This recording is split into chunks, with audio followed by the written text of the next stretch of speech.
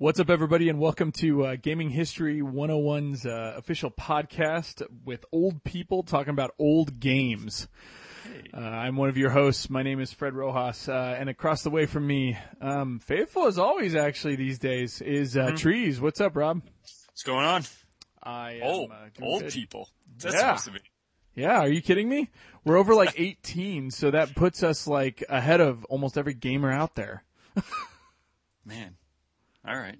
Yeah, if my Call of Duty playing is any indication, apparently the average person is about 4 years old, racist, and homophobic from the sounds of it. It's a good mix. It's right? It's a good cocktail of a person. But today we're going to be talking about something they know nothing about. We're going to be talking about a company that was fucked way before they came around, which is Atari. So, yeah. Where's the cricket sound effect? You should have fucking some applause. We should have had some sitcom applause put in there. Make that sound a little better. I'm gonna have to go back and throw some crickets in for the recorded show, but yeah, tonight we're gonna be talking about Atari. Atari Inc. specifically, which we'll talk about it a little bit, but not to be mistaken for what would later go on to be Atari Games. Atari Games, Tengen, things like that. Those were kind of the arcade and software division of Atari that aren't really part of Atari proper once the company splits. But that's a long ways from what we're going to start off talking about. So, so Trees, I don't know. Are you an Atari guy? Are you familiar with the Atari?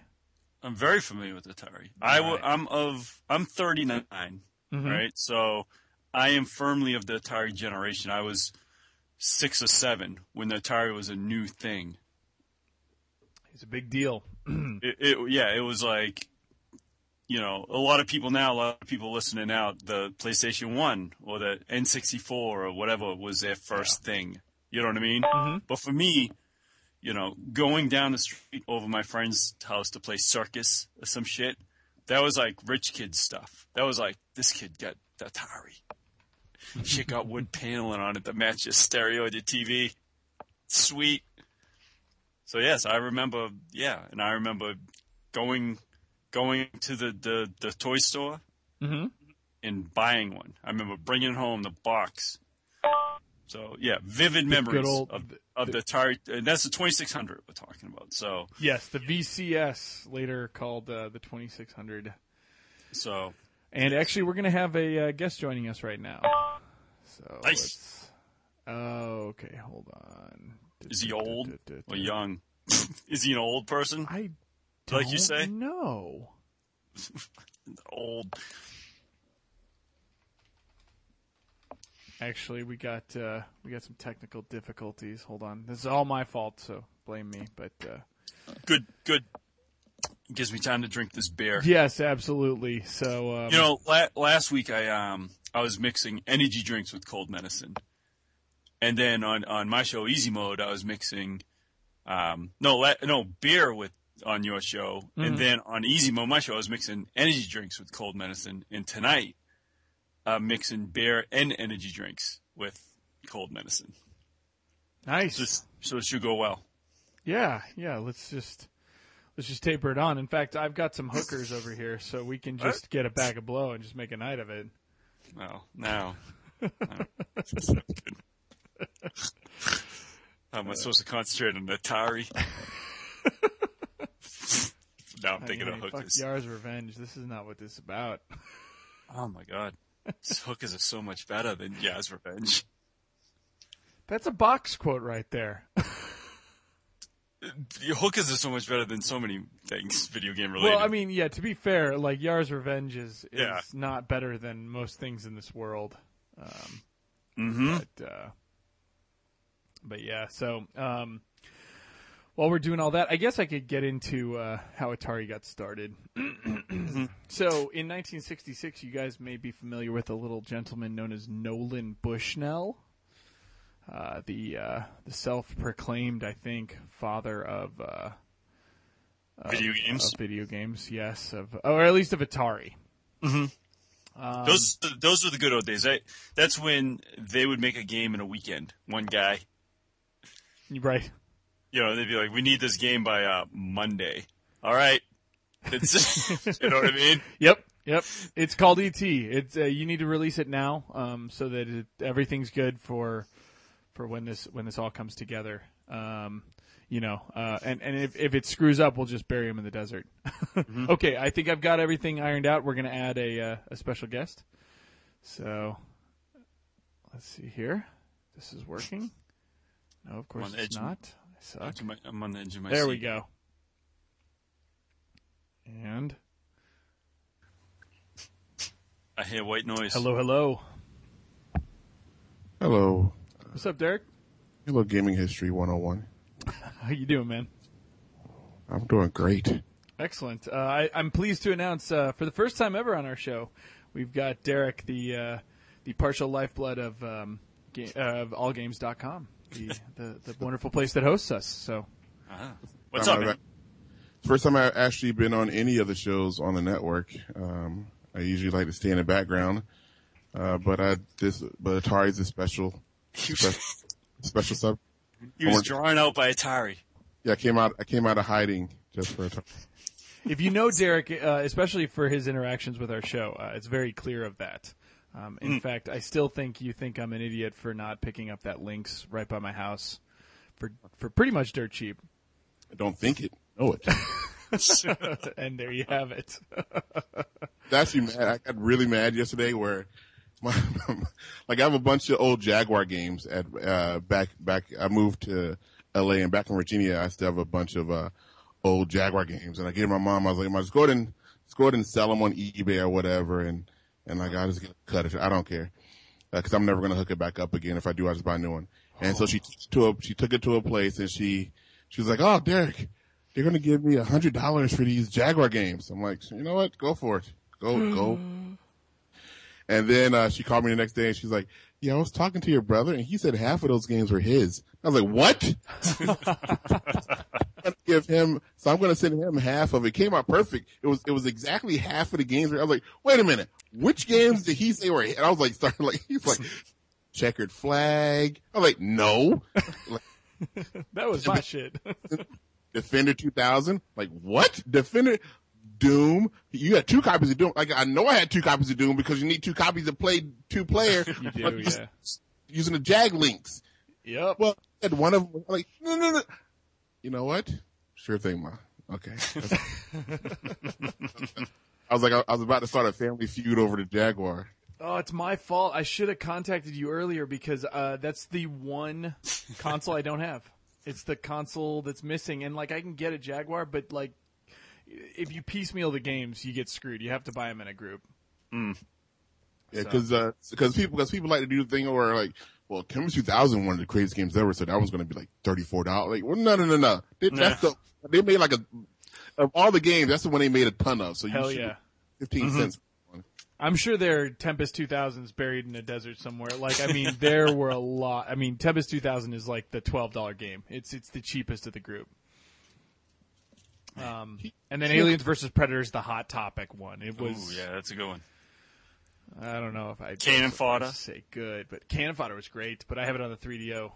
Mm-hmm. One of the here's a piece of trivia for Aliens vs. Predator, which some people probably know, where. One of the things, the Jag, back in the day was great, but it was still kind of low on memory and stuff. So they only had this, and that game, I think it used giant sprites for the aliens. Yeah. They only had memory to have the aliens come at you from one, like always facing you.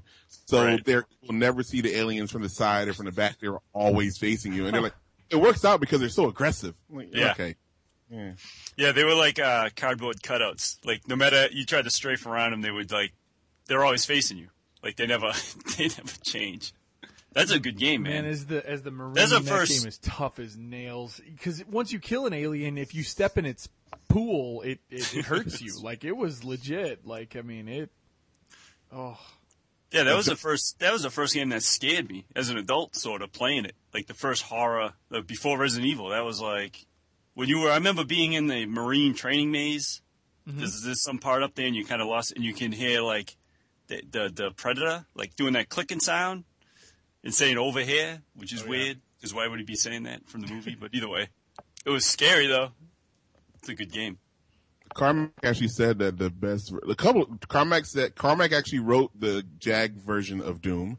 John Carmack himself wrote it, and the developers actually said that the JAG version of Rayman and NBA Jam were the best versions. I've heard that. Actually, I did coverage on the original Rayman because I hadn't played that game in a long time. Went back to it, much like Crash, as Trees and I were talking about for next week's show, and a lot harder than I remembered. And I do know that, the Rayman version on Jaguar. I mean, if I ever get a Jag, and I'm sure I will someday, that is definitely. I'll drop the $100. Like it's something I have to have in my collection. I've heard that NBA Jam's the definitive version. I've also heard that Wolfenstein is incredibly good on the Jaguar. Yeah, that's not a bad game. No, That game's a lot longer than I remember. I remember just playing probably the shareware version where you beat the Mecha Hitler or whatever, just the guy with the big Gatling guns, actually, not Mecha Hitler. And there's like 6 more episodes in that game. Like that's a longer game than people give it credit for. So most people didn't shell out the extra $7. I killed Hitler. We're done. Yeah, right. That game gets a lot harder. Has a lot more shit going on too because there's some zombies. There's all kinds of stuff going on. But yeah, no. The Jaguar is definitely the one thing that I definitely need to get in my collection. Actually, isn't there a Descent in that on the Jaguar? I don't think so. Okay. I want to say no. There may be, but I want to say no because I don't remember. Oh, and actually to cover something we were talking about earlier, Derrick, do you know of a fighting game that has a guy with a kilt that shoots fireballs from it? Yes, I had that game. What's the name of it? I know we couldn't think of the name of it for the life of me. I cannot. As soon as you said what's the name of it, you lost it. Yeah, but I do because I actually had that game. Oh, Kasumi Ninja. There we go. Kasumi Ninja. I mistook that character for being in Way of the Warrior, which is another terrible Mortal Kombat ripoff. But yeah, we were discussing that. Around after that. Can you believe me? Can you believe that? I can't believe that. Still a company after that. We were talking about how after Way of the Warrior, somehow they got a deal out of that. The Universal signed a contract with them after that game. Like somebody watched that game and said, "This is a company we want to put money behind." So, but I guess somehow Way of the Warrior relates to why we're playing Uncharted today. But what a past. I'm gonna guess that whoever did that game was fired as soon as they got the Universal contract. Like you're gone. Like, no. Oh man. The Warrior. It's funny because I do tell a story, and so this is a hint to check in next week, where I reveal one of the most embarrassing facts about my person as a result of Way of the Warrior. So it's pretty juicy details. So we'll just say that you got to check it out. It's sad in a way. It's really sad. But what? I was going to say it's bad because I'm like the head of the network, and I was about to ask you how long is this show because the Atari is a huge subject, and like almost every console has a really good story behind it. That's true. We kind of fly off the cuff. I limit every show to 2 hours, but we go as long as we can within 2 hours.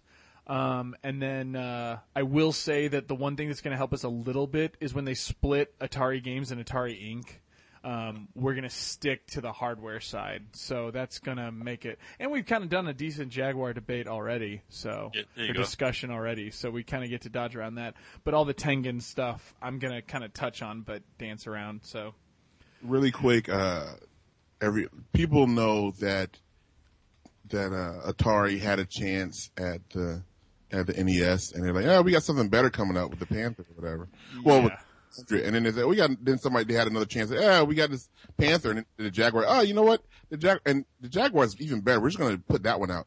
And when I think about it, I probably would have made the exact same decision as they did. Like I'm like, you know what? We have a 64-bit system that we could put out in a year. Let's do that instead. Oh yeah.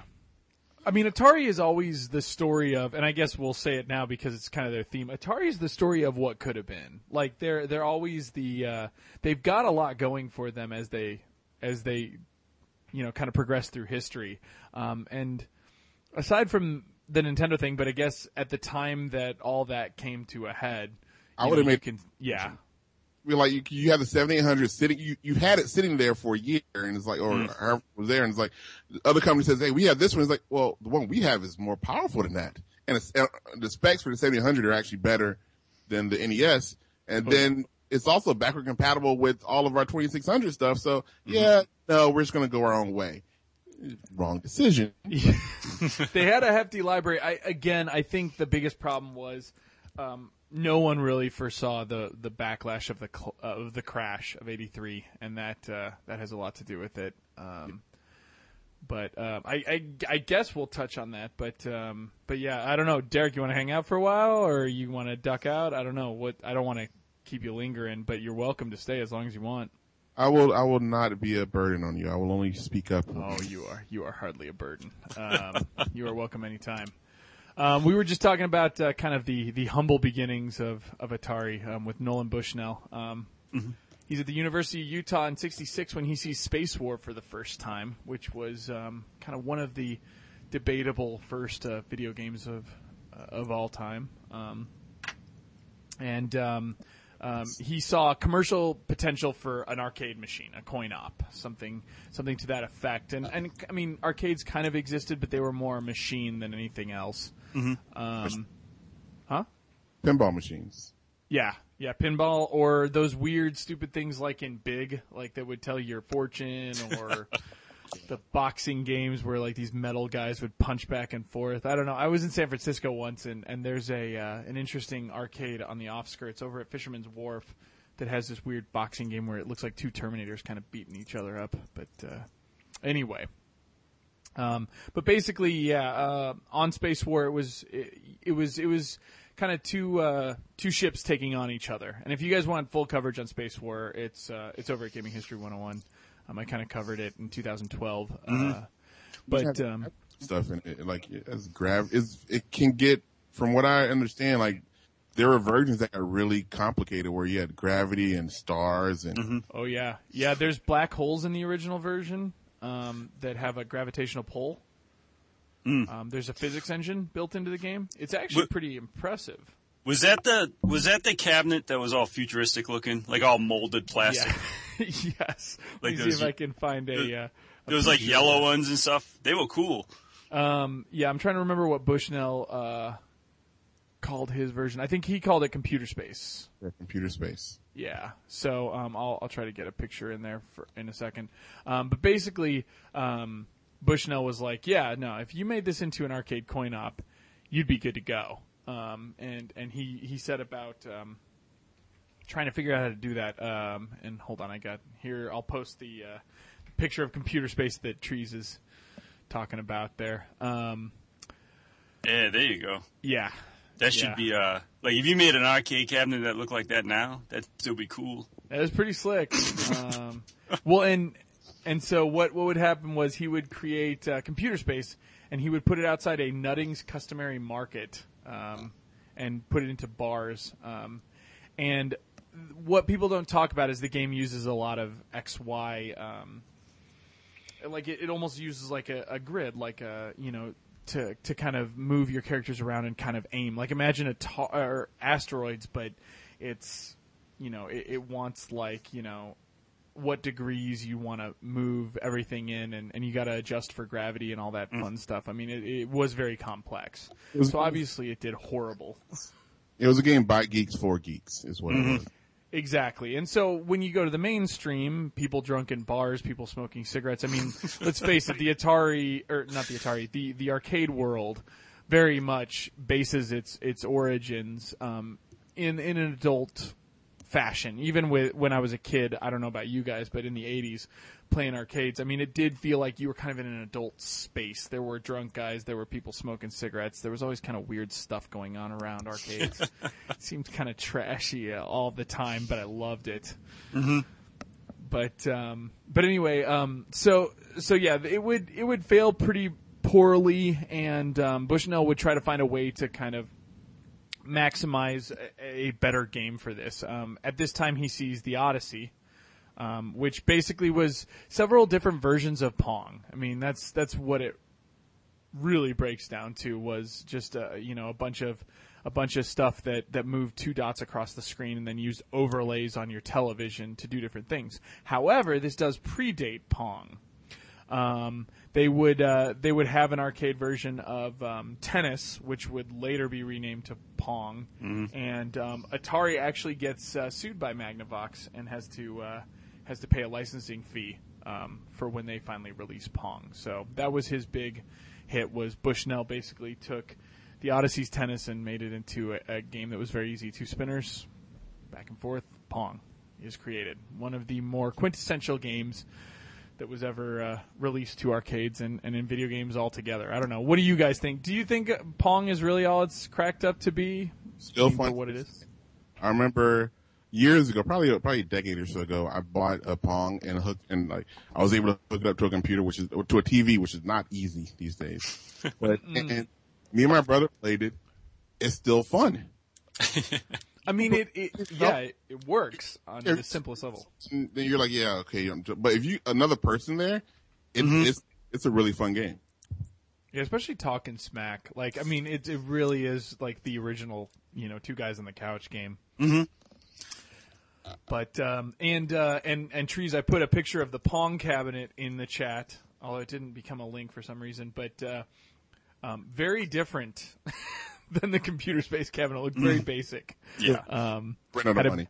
Yeah, big yellow overlay. It was cheaply designed, and especially, and Derrick, I don't know if you've read this, but you sound like you probably at least know the story if you haven't read this. But David Sheff's book Game Over, which is mostly about Nintendo, he covers the uprising of Atari, and the whole idea was Bushnell was running out of money, and he needed to make money quick in California, and so Pong was specifically designed, especially from what he learned over designing computer space, that the cheapest he could make it would be the better way to handle it. So everything in Pong was created by over-the-shelf parts, and actually this will be a theme for Atari for a while, and it will burn them in the ass later. But they basically bought a black and white television. He said he bought all of them from Walgreens, a special game hardware, and then a coin mechanism from a laundromat, which featured a milk carton inside to catch the coins. And he placed originally Pong in the Sunnyvale Tavern by the name of Andy Caps. By the name of Andy Caps to test its viability. Yeah, Andy Caps was where it started, and I guess it made a ton of money to the point that the game was jamming because there were too many quarters. He called from the owner saying, "Come get your stupid machine because it's broken." And he found out the only reason it was broken because it was overflowing with quarters. Mm-hmm. That's crazy, and that's awesome too. And again, Pong does have this weird addictive nature to it, especially based off of how basic it is. And I don't know, did you guys ever have the guys who unlocked Pong after X number of battles in Mortal Kombat? Like when Mortal Kombat 2 hit really hardcore, if you got to 250 battles, you'd play Pong. No. And I remember at 7-Elevens and stuff, because the machine was just played to death, you'd randomly play the match where you guys would play Pong instead. And I sucked at Pong. No easier on a joystick than it was with the spinners, but the spinners were really awkward for me whenever I played original Pong. I can imagine, like Derrick was just saying, like, playing it, and it was still fun. Like, I can imagine if you're sitting there with your boy and having a few beers playing that, I bet it can still get pretty competitive. Oh yeah, well, I mean, and don't ever discredit alcohol to. That's what I'm saying. The lubrication to shit talking. Blur up those paddles a little. Just play. You know? Yeah. People you start to add features to the game that probably aren't there. It's like if I hit and I spin it real fast right when I touch it, it'll put a spin on the ball. I'm like, no spin on that ball, but in your brain you think you're doing something. That's right. Little backhand on that Pong ball. That I've square also ball. seen again at that same arcade, I saw a more complicated version of Pong that had 4 players, 2 paddles on each side, and that gets really confusing. You guys are giving me party ideas. I'm gonna hook up a pong at the next party, and I think if there's beers and people are throwing money down, I think it get heated. I think that's what needs to happen. Goes over. You think it goes over like a fart in church, or it's okay? I think it goes good. Yeah. Beer and money, coffee table, pong.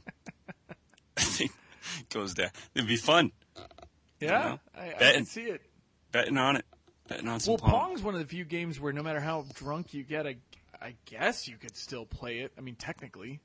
Well, what's funny about Pong is it starts so slow that it'd be kind of funny to have a bunch of rowdy drunk people, and it's like all amped up, throwing money down, and you're like, let's go, here we go. And then you hit start, and it's like, bloop, bloop, bloop, bloop. Fucking calm the party right down.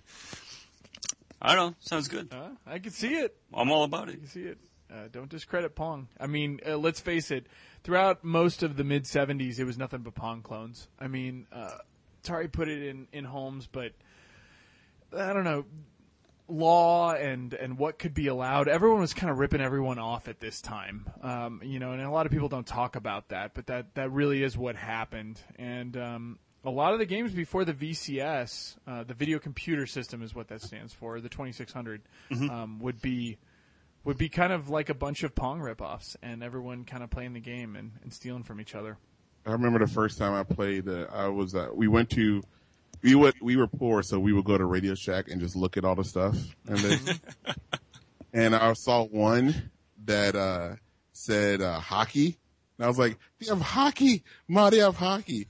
And like they had one playing. Did they have one playing? I remember they had one playing. It was like, it's just Pong, but with like six things on it. That's all it is. It was six. And I was like, oh, that is, I guess, that's what hockey is. Okay. Cause at the time also, poor, had no idea what hockey was. Like, oh, that's how hockey, of course, that's just how hockey's played. Absolutely. Oh, yeah. Yeah, but you know what? We were all like that. And I guess we'll just jump right into it without getting too deep. But basically what would happen is Bushnell goes on to go, you know what? Even with the Odyssey, what was really going on was you would put cartridges in that would just flip dip switches, and you just have, radical versions of Pong. Or the same concept. It was dots moving across the screen, and you'd use overlays or several tricks to convince yourself it was something different. So what he wanted to create was something that could literally be dynamic. You could put in new cartridges, and new games would be created. And there's a really good book called Racing the Beam that explains a lot of this, and it's all about how Atari was able to create more than just side-scrolling and actually emulate arcade experiences. It's a very fascinating book, but it's kind of techy, so I'm pre-warning you guys. But basically, he would take a lot of over-the-shelf parts and create a low-cost, high-output, power PC or CPU that would eventually become the Atari 2600 or VCS. And it would come out in 1977. And, to be bold, it would be one of, the top producing consoles ever created. So, I think that's a safe thing. Like that's like when you say like the Model T was one of the most popular. Like when you look at it today, it's like, well, it's kind of a shitty car. But like, it was like for the time, revolutionary. Same thing like the Volkswagen Beetle. You know what? No airbags, like a piece of crap. But still, you give them the props for being an incredible like design. So same thing for the VCS. Like kids today will look at it and say, "Oh, look at all the dots on the screen." At the time, I think nothing more important. I don't think as far as video games go than a VCS. Oh yeah, and like tons of computing whizzes over in Silicon Valley would be called in to help out with this stuff. And it's important to note that at the same time, a lot of the competitive talent is going on over at Nintendo for their arcade machines as they start to do, Donkey Kong and what was that game that everyone adapted to Donkey Kong because it was a failure? Radar. Thank you, Radar Scope. And Nintendo's doing their own thing. But it's important to note that people like Steve Jobs would get their start at Atari. Working 18 years, in David Sheff's book, they talk about Bushnell hiring Steve Jobs at 18 years old. He was a pot smoker in the back room, just learning the computing stuff. But he knew how to make software efficient, and that was all they cared about with Atari, because that meant you could create a new game if you knew how to efficiently program. And it was during this time that a couple of things happened. So first of all, as Derrick was kind of hinting to with hockey, and this happens time and time again, Atari games were not as dynamic as their covers would lead you to believe they were.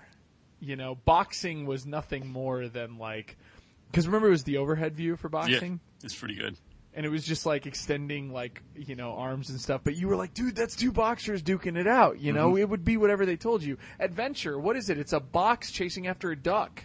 You know, I mean, that's what it really is. But, you know, at the same time, you know, your own imagination made it what it was. You know, and as a result, I mean, the Atari 2600 was something unlike we had seen ever before.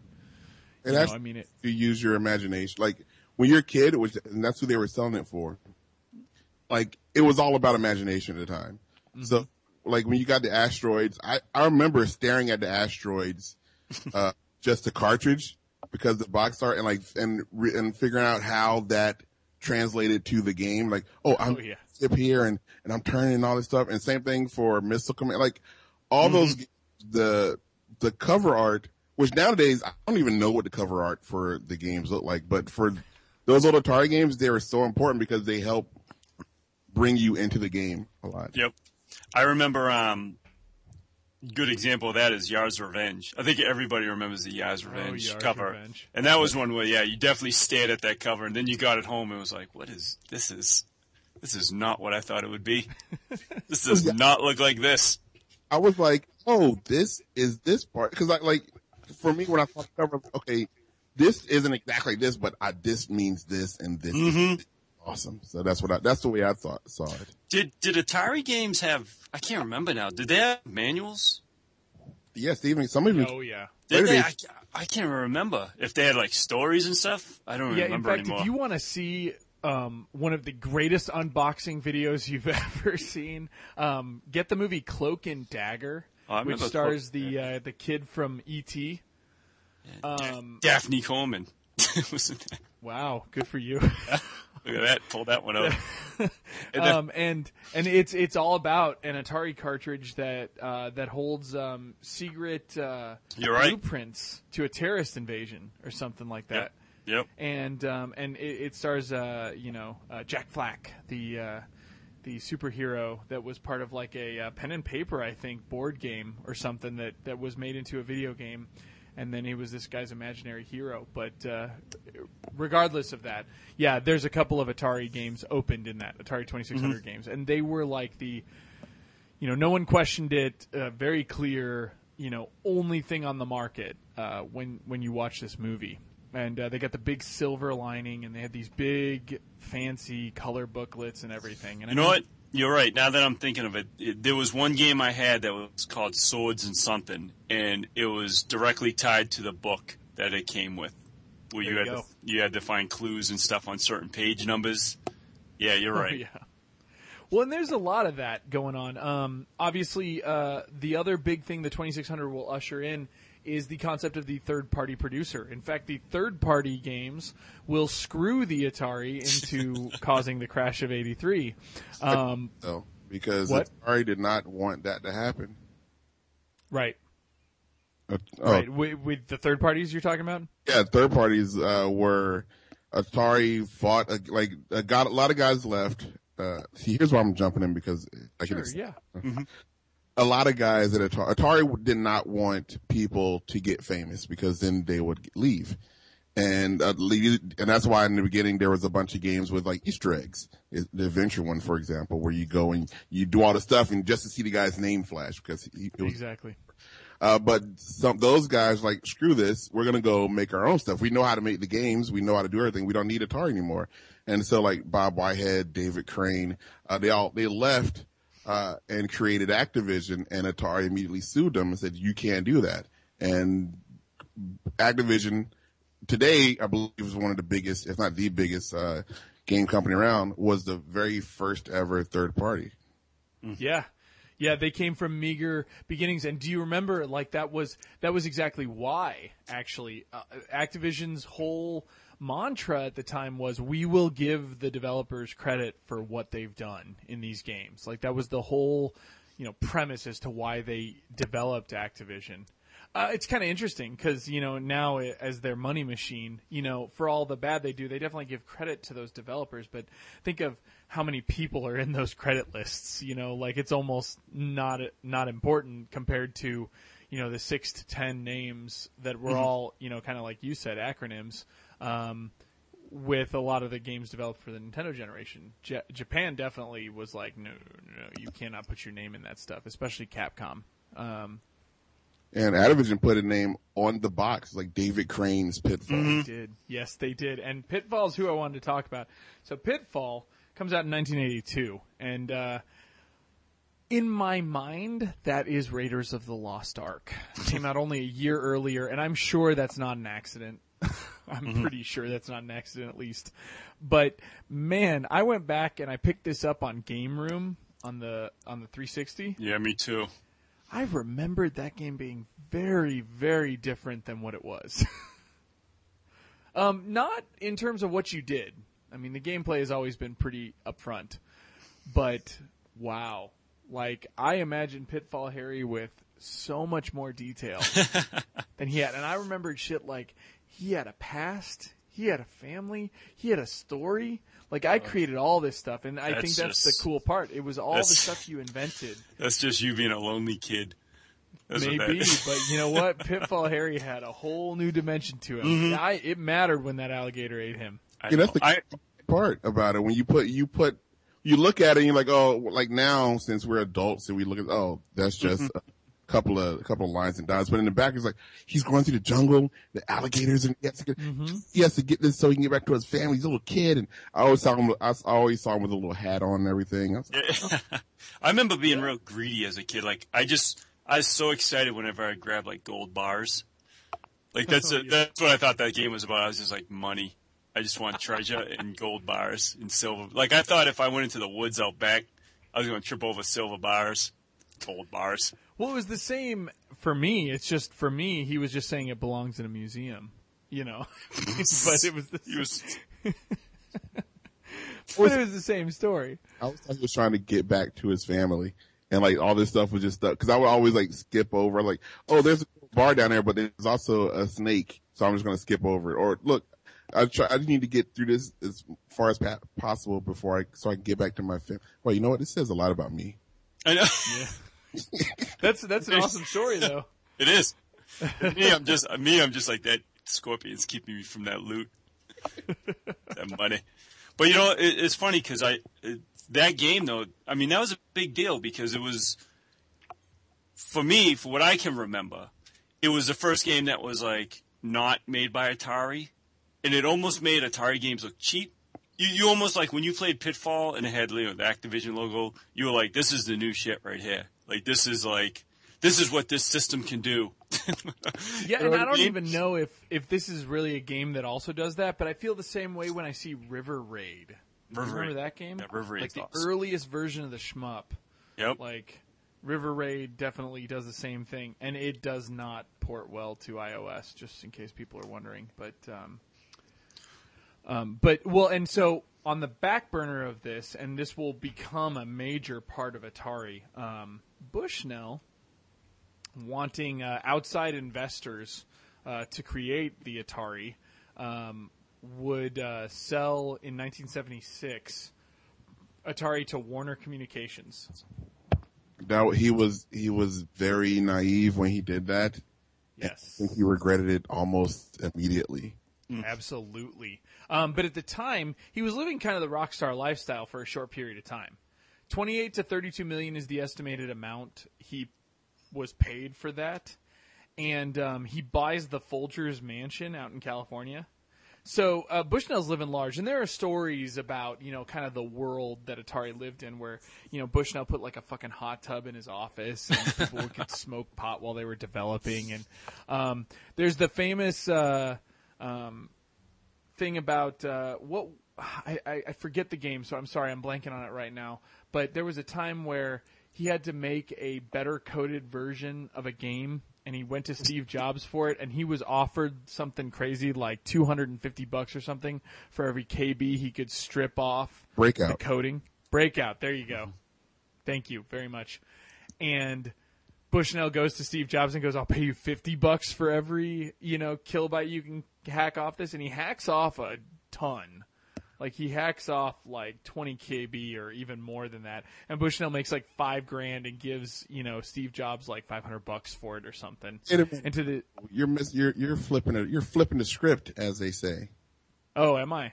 Yeah, is it the other way around? Bushnell went to Steve at the time. Steve Jobs and Wozniak were partners. That's what it was. It was the Woz. Yeah, my mistake. But continue the story. He told Jobs. Bushnell told Jobs, "We'll pay you like $250 for every K you knock off." He told Jack to Jobs. Jobs goes to Woz and says, "Hey, they'll give us $50 for every K we knock off, and we split that, and then you get half of that I have." And Woz like, "Okay, sure." Does an incredible job. Great version of, I think it was Super Breakout. Woz didn't find out that he got cheated until like 3 decades later. That's right. And he was, at the time, he was like, whatever. But Steve Jobs kind of an asshole. Yeah, and I mean, all these pioneers kind of were. I mean, again, Bushnell maybe not. A lot of people will still to this day say he was really cool and laid back. Mm-hmm. But, a lot of the guys that really made it, Woz always seems like he was really cool too. But definitely Jobs and Gates and a lot of these Silicon Valley guys, I mean, it was just nothing but a long-running stream of screwing each other over. Like, it really was kind of what built, unfortunately, Silicon Valley in the 80s and 90s. But yes, thank you for adjusting that because, I was a little confused on that. I didn't take as good of notes for this because I thought I knew my stuff, but I'm learning that I'm a little off. Because the whole Bushnell's laid back and rock star lifestyle bites him in the ass when Warner comes in and steals his company. Mm. They do, and they do just that. Let's see, when was I'm trying to think of the best time, but basically, what will happen is was it in 78? Key Games brand was dropped in December. There's a heated argument between Bushnell and Manny Gerard, and Bushnell gets fired by Warner from Atari. His own company. He gets fired. Yeah, he founded his own company. Everything's basically his creation, and they're just like, "You're fired," because he argues with somebody. And again, as Bushnell tells it, he literally says, "We started fighting like cats and dogs, and then the wheels came off that fall. Warner claimed they fired me. I said I quit. It was a mutual separation. Whatever, dude. Okay, you got screwed. You got let go from your own company." That's right. And 1978 is like when people everywhere were like, this is a big deal. Mm-hmm. Sears started getting involved, making their own version of the VCS. And I mean, Atari is a force to be reckoned with. And the video game industry itself kind of gets established right around this time. And there's just money pouring out of this industry. And Warner soaks it all up after they let Bushnell go. I mean, they really do. Because at the time, they immediately screw it up with a bunch of bad decisions. But Atari itself, they had arcade games going. They were starting to do pinball machines. Of course, the stuff. Like, they were like everywhere at that time. And all of a sudden, they're like, "Yeah, Nolan, you can go." Oh, I know. And again, the reason that the VCS was now known as the 2600 is because they were starting to create the 5200, which would be the successor. So they're even future planning. I mean, it's all locked down. And again, kind of like Derrick's saying, I really think very little of this had to do with Warner's foresight, especially with what happens to the Atari shortly after and how Warner kind of responds. But basically, I mean, everyone's seeing money, and Warner Like, and actually, it's interesting because we talk about this in our next week. We'll do our Crash Bandicoot episode, and we talk about how Universal kind of handled Naughty Dog, and kind of you see some similarities. These big media companies that thought they knew media get involved with video games and really kind of screw it over. But yeah, the 2600 is selling like hotcakes. I mean, we're talking millions and millions of dollars, or millions and millions of units, probably hundreds of millions of dollars. I mean, because the Atari 2600 was like $200, which was no chump change in '77. I mean, it really was not. It was a lot of money. So those that had it, I mean, it was a big deal, and a lot of people had it, surprisingly. Yep. But kind of as Derrick said, without even without even agreements to Atari or Warner, a lot of third-party titles start coming out, and a lot of crap games start releasing for the 2600, and the market really does get flooded. It started out as a trickle, and then all of a sudden it was a flood. Yeah. And I mean, it was bad. Like, I will, in full disclosure, admit I was 1 year old when the crash of '83 happened. But from what I've heard, you couldn't walk in a grocery store without having like some stupid bonus bin of Atari games between $1 to $5. And like the gamers knew, but isn't this always the way? The gamers know, but it's not about the gamers. It's the same thing with the Wii shovelware, where it's all on clearance racks at Walgreens now. Like, it's not about the gamers. It's about moving a product for a short period of time for a low price to make a quick buck. And so there's all these crap games competing with good games, and you're talking, when your grandma goes to the store and she sees all these $5 Atari games, or she sees, like, I don't know, Pitfall for $35, what's she going to buy? And it just floods the market, and it becomes so bad that that people lose faith in the industry, and there's no distribution, there's no rhyme or reason, it's so scattered about, and then you have two major failures by Atari themselves, and those major failures are none other than Pac-Man and E.T. Okay, Pac-Man, both of those, you can lay blame, but I can see the reason. There are reasons why both of those games suck and why both of them failed. Yes. E.T. because the guy just didn't have time. They told him, we need a game out in a few months. And he's like, I can't. We need it out, and he had to do it. Pac-Man because I don't think that they knew how to do it.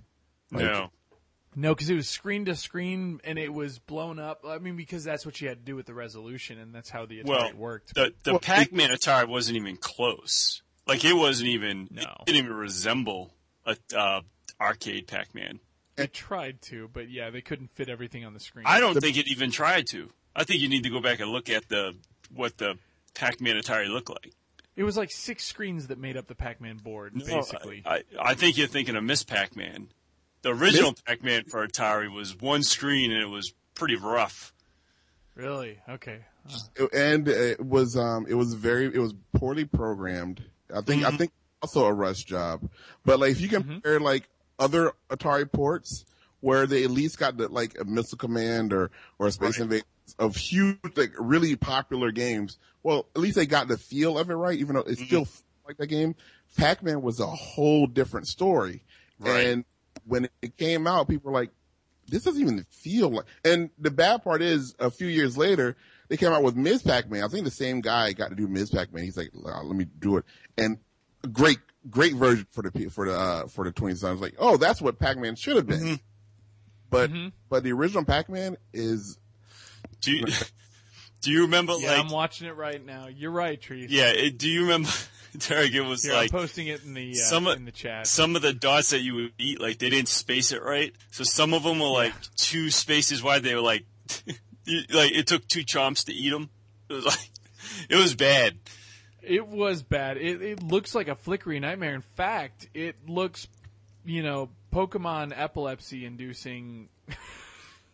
Bad. And you go through that tunnel, it takes you like 10 seconds to come out the other end. I know what was going on there. Where was he? Where'd he go? The tunnel on the right side. The tunnels weren't even on the right side. Oh, they're top and bottom. They were top and bottom. It was horrible. What is that? How did that happen, guys? What the hell is this that shows up in the middle of the screen? Is that supposed to be fruit? What is that? I don't remember. It's so arbitrary. But anyway, but what's important to note is that both E.T. and Pac-Man were great successes.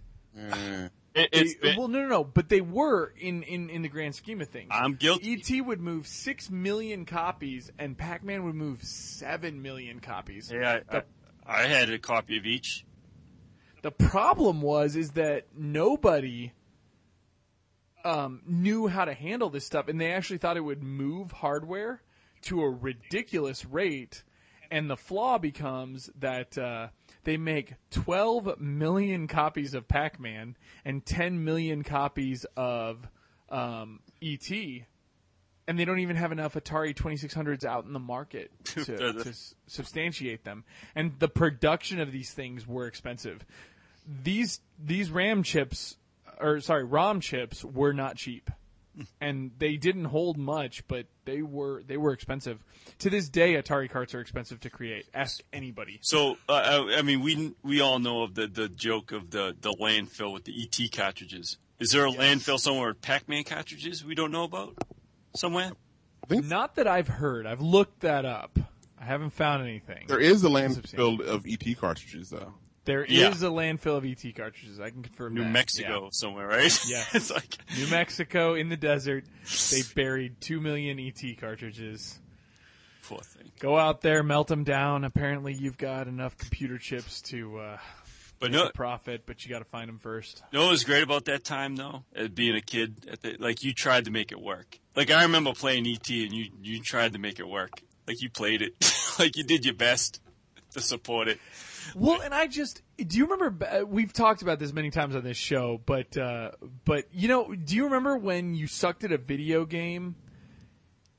It was your fault. Do you remember a time when that happened? Yeah. Like, there was no developer responsibility whatsoever. If I didn't get ET, that was because I was too dumb to figure out what ET was supposed to have me do.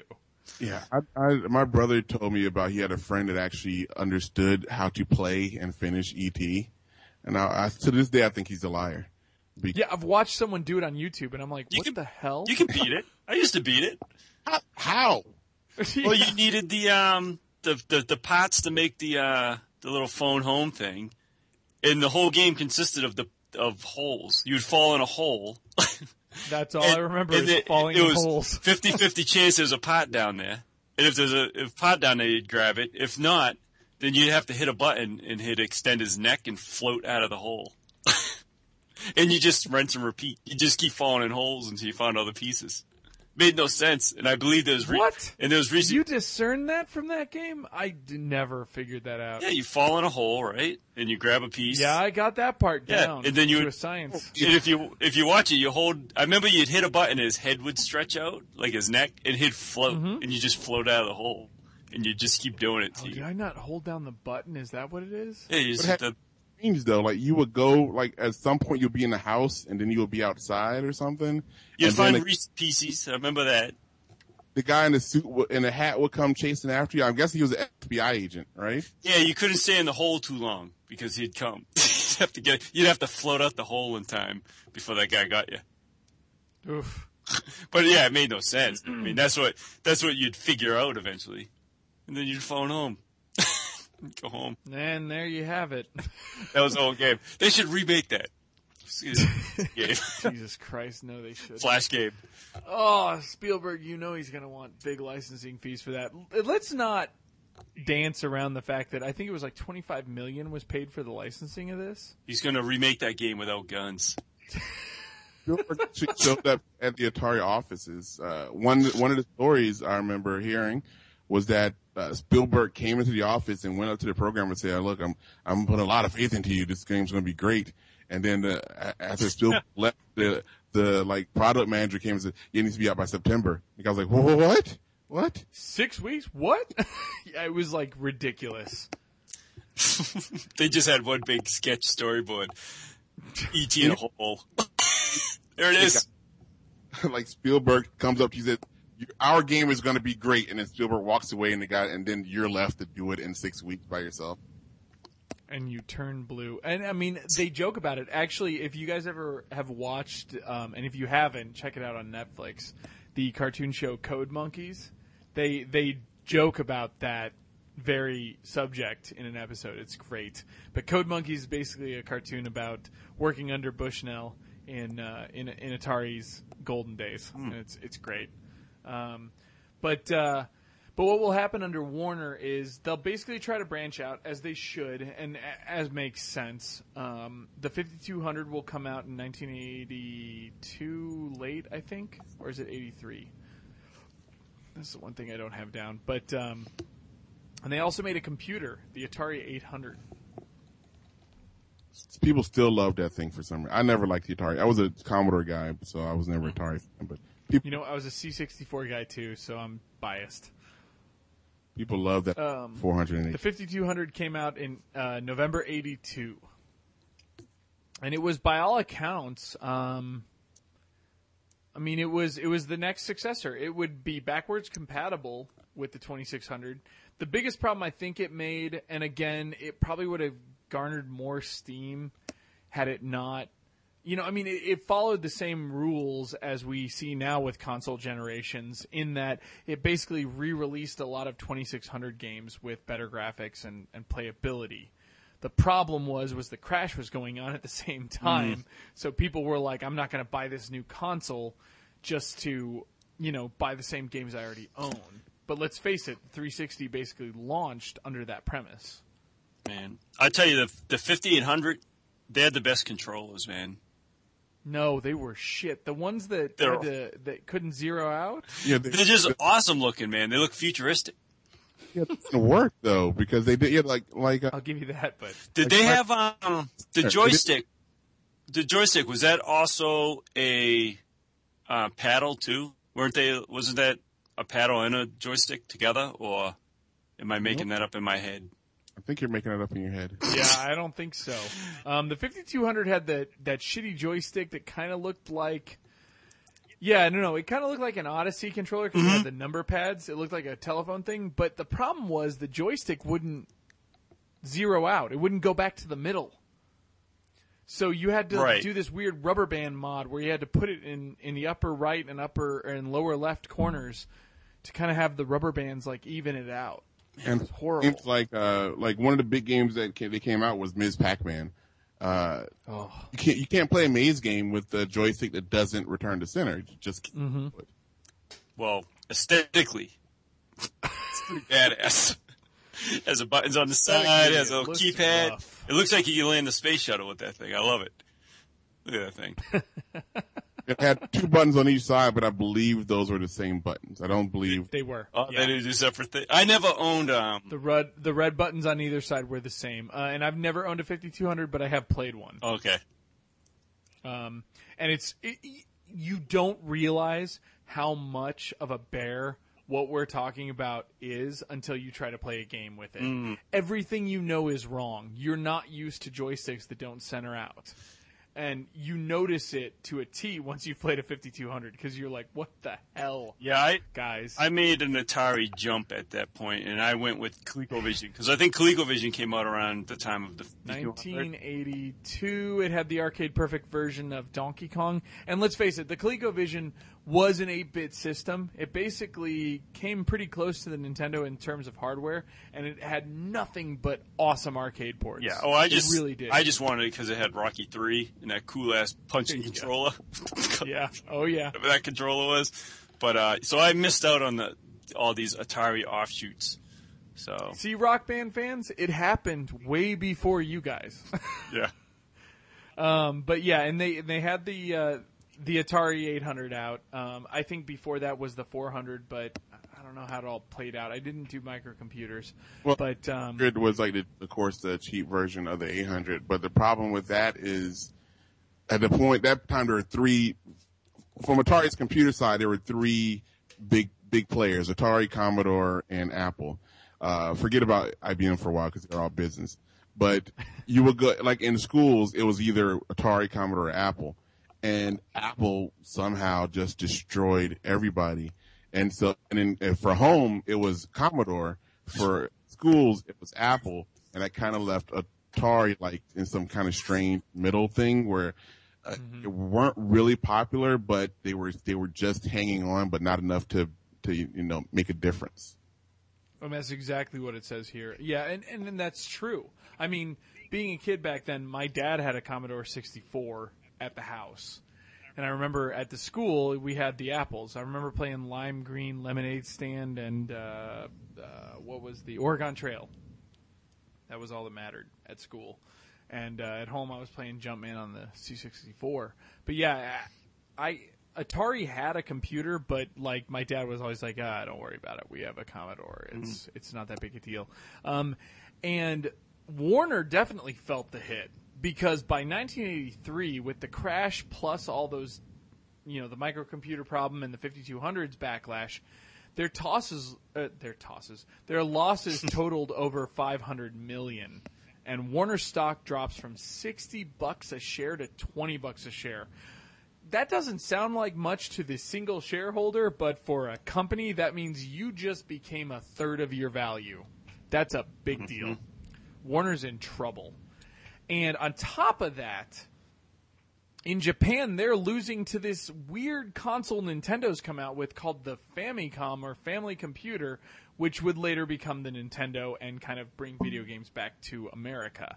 And so it's a really bad time to be in charge of Atari.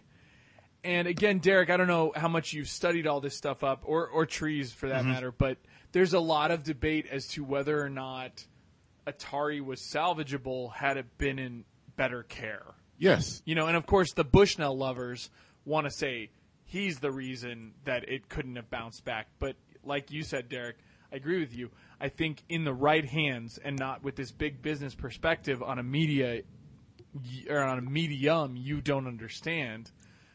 I mean, Warner was doomed to fail. They're not going to handle it well. There's no way you could expect them to. You have a large, like at the time, video game companies, computer companies were these small, agile, nimble companies that had a very like avant-garde type of way of doing things, and it worked. And you have this big company all of a sudden comes in and says, no, do it like this, because this is how we make pencils and it works. And this is how we make movies and it works, and TVs and it works. And it doesn't work for computers. Like you said, when they came out with like any other business, if you have a great lollipop and people love your lollipop, let's make 1 million lollipops and sell them. You can't do that with video games. Like people like ET. Let's make 1 million. Let's make 6 million ETs. How come nobody? Yeah, because the ETs kind of suck. That's why. What do you mean? Does it matter? It says ET on it. Like that's sort. And let's put out a new system. What we'll make the number twice as much as the other number. People will buy it. Yeah, no, people won't buy it. How come we're losing so much money? I don't know. Maybe we should sell this thing. Yeah, no, and it's totally true.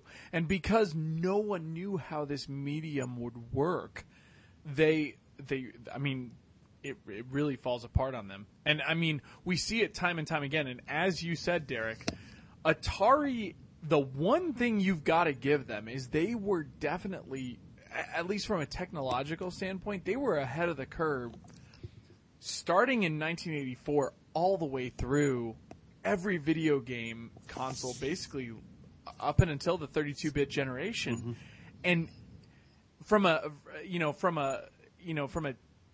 I guess techno geek standpoint, you don't understand why they keep failing. Like you really don't. The 7800 when it came out was like I think a year or two. Like it was just sitting in warehouses for years. Yes. Nintendo came out and said, they're like, well, we have this thing that we made way back when that's better than the crap that people are buying now. Like that shows you how far ahead Atari was in terms of hardware. Like they knew what they were doing. They weren't. Yeah, I mean to jump right into it. You're completely right. The 7800 is an 8-bit console that is technologically, in every way, shape, and form, superior to the NES. They had it in 84. They released it to a limited release, but they really kind of shelved it. And then when Nintendo hit stride in 85, they're like, okay, screw it, let's release it. And in 86, they would drop the 7800. And despite all of its, upsell points, and as Derrick pointed out, it was completely backwards compatible.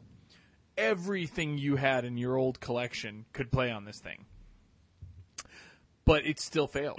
And I really think at that point, what hindered Atari, and I have not seen any proof of this. In fact, few are really willing to give a reason why the 7800 failed, other than the library of releases was really kind of re-releases. No, it's the name Atari. It did. Yeah, I'm sure it did, because it's completely synonymous with the crash of '83. And for those that need a little bit of reference as to what the crash really means, you're talking about what was it like? Was it $3.2 billion? It was something huge. Here, let me pull up the crash of '83 so I can point it out. But it basically went from one gargantuan number down to $100,000 in sales in 1984. I mean, it was a huge sink. People don't forget, man. People get bitter. Consumers. No. Americans definitely never forget. And we are capitalists through and through. And especially during that time. So, I mean, especially when Nintendo was hitting, especially when there's other stuff to move on to. The crash is, there we go, $3.2 billion in '83, $100 million in '85. That is almost a complete 100% drop. It's 97%. That's a huge drop. And that was the biggest reason why Nintendo was walking across America trying to sell a game console like it was shattered glass. And those that retail trying to penetrate this market know it was scary. And the only reason they did it was because Yamauchi, the head of Nintendo at the time, was this ridiculously crazy guy. Same. Who basically took his daughter's husband and said, you know what? You want to respect my family? Go to America and make me money on this. Do it. And he picked the right guy because he did just that. And there were a lot of failures and a lot of crazy shit that happened in between. But at the end of the day, that was exactly how and why it happened. But if you were Atari and you were sitting, like sadly the guy that's running Atari at the time. Trammell, maybe I think was it? Yeah, I think it was Trammell. And this Japanese guy comes over and says, "I have this system. It's called the Famicom, and we want to give it to you so you can sell it for us." Like, you wouldn't, like, people say Atari made a big mistake. You wouldn't do that. Why? No. Why would I do that? Well, and it marks one of the major milestones because, like exactly what you're saying. Like right before the crash, like basically Atari was going to buy Nintendo, like NOA. They were going to do Donkey Kong. They missed out on that for Coleco. That ended up going to the Colorado Leather Company, and then Atari almost had the opportunity to buy NOA and would have taken over everything. Could you imagine, like? And I almost wonder if it would have been a problem because, again, Nintendo will come in and put limitations on all kinds of things, including the distribution of games. We talked about it last week. You could only release 5 games per year under any one publisher for Nintendo, and that was a strict rule Nintendo set. And it pissed people off, and I think Americans would be strong-armed into not doing that or wouldn't even think to do that in the first place. But the Japanese kind of forced their traditional nature upon, America. And it's really funny because in Japan, those rules didn't exist because they didn't have that problem. Because at the end of the day, people kind of forget that video games started their life, especially console gaming, in America. I mean, we're the ones who established it. We just kind of screwed it up, at a certain point and had to start over. Now, rolling it back a bit, because you just said, they lost Donkey Kong to Coleco or whatever, but there was a Donkey Kong for Atari, right? Made by Coleco. Okay. Yeah. That's what you were saying. Yeah. Because I remember a white cartridge, and it was cool. Yeah, but the Coleco version of Donkey Kong was close to arcade perfect. About as close as one can get. Right. In fact, many argue that the Coleco version of Donkey Kong, which I've honestly never played, but want to, is better than the NES version. Which, the only reason that's surprising is because Nintendo made both. But at the end of the day, Coleco, I think, is also technically superior to Nintendo. That was the whole point. The NES was not a technological powerhouse. Mm-hmm. Much like the Wii, it was due to volume and the experience it offered. It really didn't have much to do with graphics and things like that. Now, Derrick, did you own all Atari systems? Because you sound like a super Atari fan. I'm not an Atari fan, and yes, I have owned every Atari system. You own them all? Well, I'm glad you're here, because I've heard you came in with the enthusiasm for Atari, and even now, talking about it, I can hear the pain in your voice about the impending doom. I feel talk about the failure of Atari. Get to the next two, which are coming up. Like the 5200, I feel no regret over the 5200 failing because I think it was a bad machine. The 7800, look, it went up, it fought the good fight, and it died. Mm-hmm. So it got in the ring, and at least it got to throw a couple of punches. The next two that are coming up, X and a Jack. Yeah, right. Those hurt. Like I feel like I just chill. No. I feel bad about what happened. Well, and we'll jump into those real quick. The one thing I wanted to point out, and I'm sorry I got kind of scatterbrained, so I forgot to mention this. I think the biggest reason why Atari 7800, on top of Sega's Master System, another gem that Derrick was the first one to call me out on talking shit on. And I own a Master System. I own a Master System with like 38 games. I'm very proud of my Master System. Alf is the shit. And Ghostbusters is best on the Master System. I don't care what anyone says. Having said that, I think the biggest thing that hurt them was Nintendo was hyper-aggressive about this stuff. And Nintendo made people sign deals where basically if you made a Nintendo game, you could not re-release it on any other platform. And this was they're anti-American. You know what? You would not be the first to say it, and I'm not going to sit here and say that that's not completely true. No matter how many times you dice this, no matter how many times you look at the story, it still kind of ends the same way. And that's kind of true. Is that, Nintendo knew that if they could monopolize the market, they're set. Mm-hmm. And that's why shit this stretches even into the Genesis era. Batman on the Genesis, which is supposed to be some big, I've never played the game myself.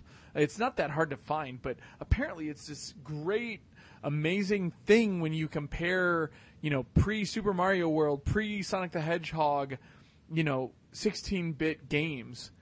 And it was all delayed for like 2 years outside of Japan because Nintendo had Sunsoft sign an agreement that once they made the Batman game on Nintendo, they couldn't release it on any other platform. And there are so many games that suffered from that. Especially, it explains why Tengen's games on the Nintendo are all Sega games. I mean, it's why we have Altered Beast on the NES, and it sucks. Trust me. But yeah, so despite all that going on, the next thing that would come out, and again, Derrick, I have to say, I owned a Lynx back in the day, so I will have positive things to say about this because the Atari Lynx is actually very impressive. I like the Lynx, man. So this is Atari going, okay, we're going to blow people away. It's 1989. It's right before the Game Boy. We're going to release the Lynx.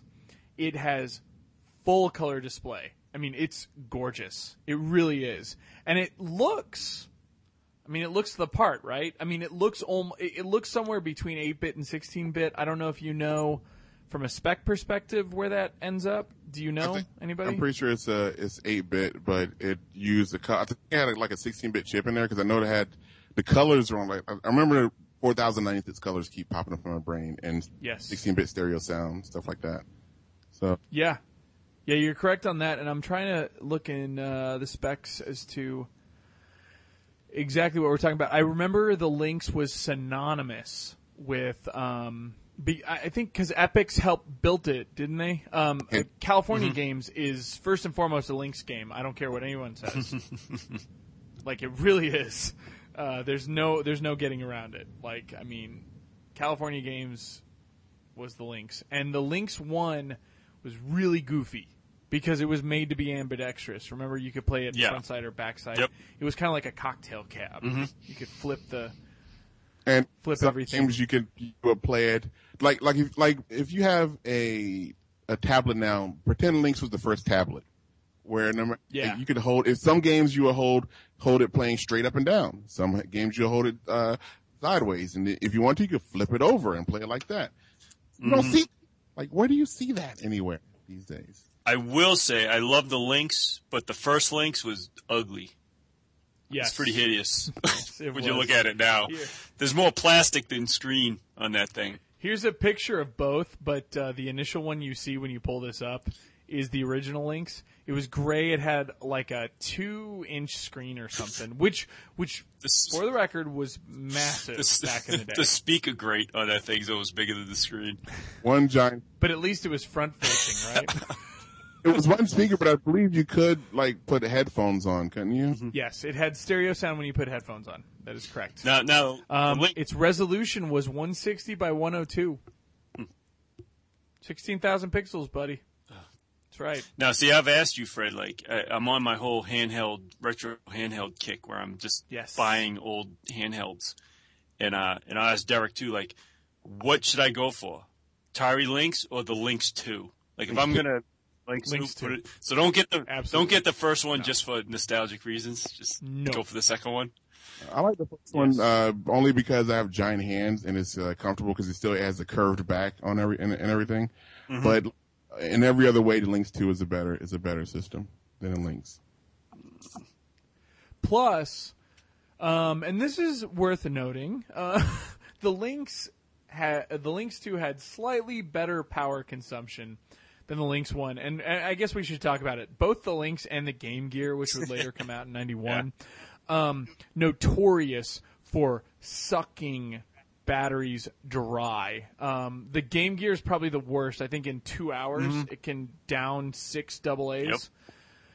But the Lynx isn't far behind it. I think it was 4 hours. And the Lynx 2 gave you 6. But this is why, and this is again why Derrick was big to push on me. There was an AC adapter, and I do have a Lynx in my area for sale for about $50, and it comes with the AC adapter. And Derrick also, it was stereo for the Lynx 2. The original Lynx was mono. Oh. Now the original Lynx looks. I'm looking at the picture. It looks cheap. It doesn't feel. Pick it up. It's heavy. Is it? Yes. It's wavy. Yeah. Yeah. The second one looks solid. The first one looks real plasticky. And it's really interesting because if you've ever held them, it's kind of the opposite. Is it? The Lynx 2 is a lot lighter in your hands, or at least it felt like it to me. I like heavy systems, man. Lynx 1 feels like something. If someone broke into your house, you ain't got nothing to worry about if that's in your hands. See, that's me. I'm old school. I like stuff with weight. You put batteries in it and you can throw it to a car window. I'm all about that. Like a Game Gear. You could boost a car too with the Lynx 1. I'm pretty sure. I don't know for certain. Yeah. But you could definitely get through a side window. That's what I like. And Derrick, actually, this would start the bad math for Atari. The hardware was a 16-bit processor and a 16-bit graphical processor, which they called a 32-bit system. They add things up a little bit. They actually add numbers up, unlike everybody else who just goes by specifications.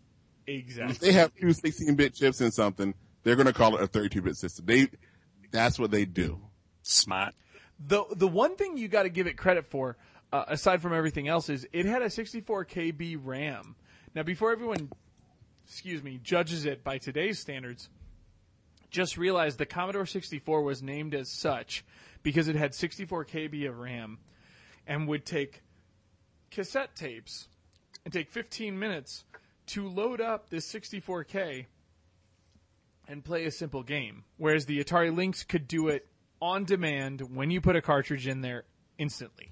And California Games was nothing more than, from what I understand, a C64 port or an ambidextrous port where it was co-developed for both consoles at the same time. And the cartridges, because I remember this because I remember taking my Lynx to school and showing it to my programming teacher. He didn't care about a Lynx. He was enthralled by the cartridges, which are basically credit card size little cards, and that you would just slide into the system. Unlike everything else, where it was actually like a big rectangular cartridge you would put in. Here it was just a small little circuit board you're plugging. It was great.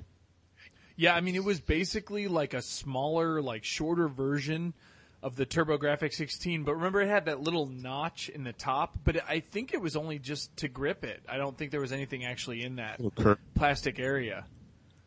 Also, I was going to say something else, but I forgot.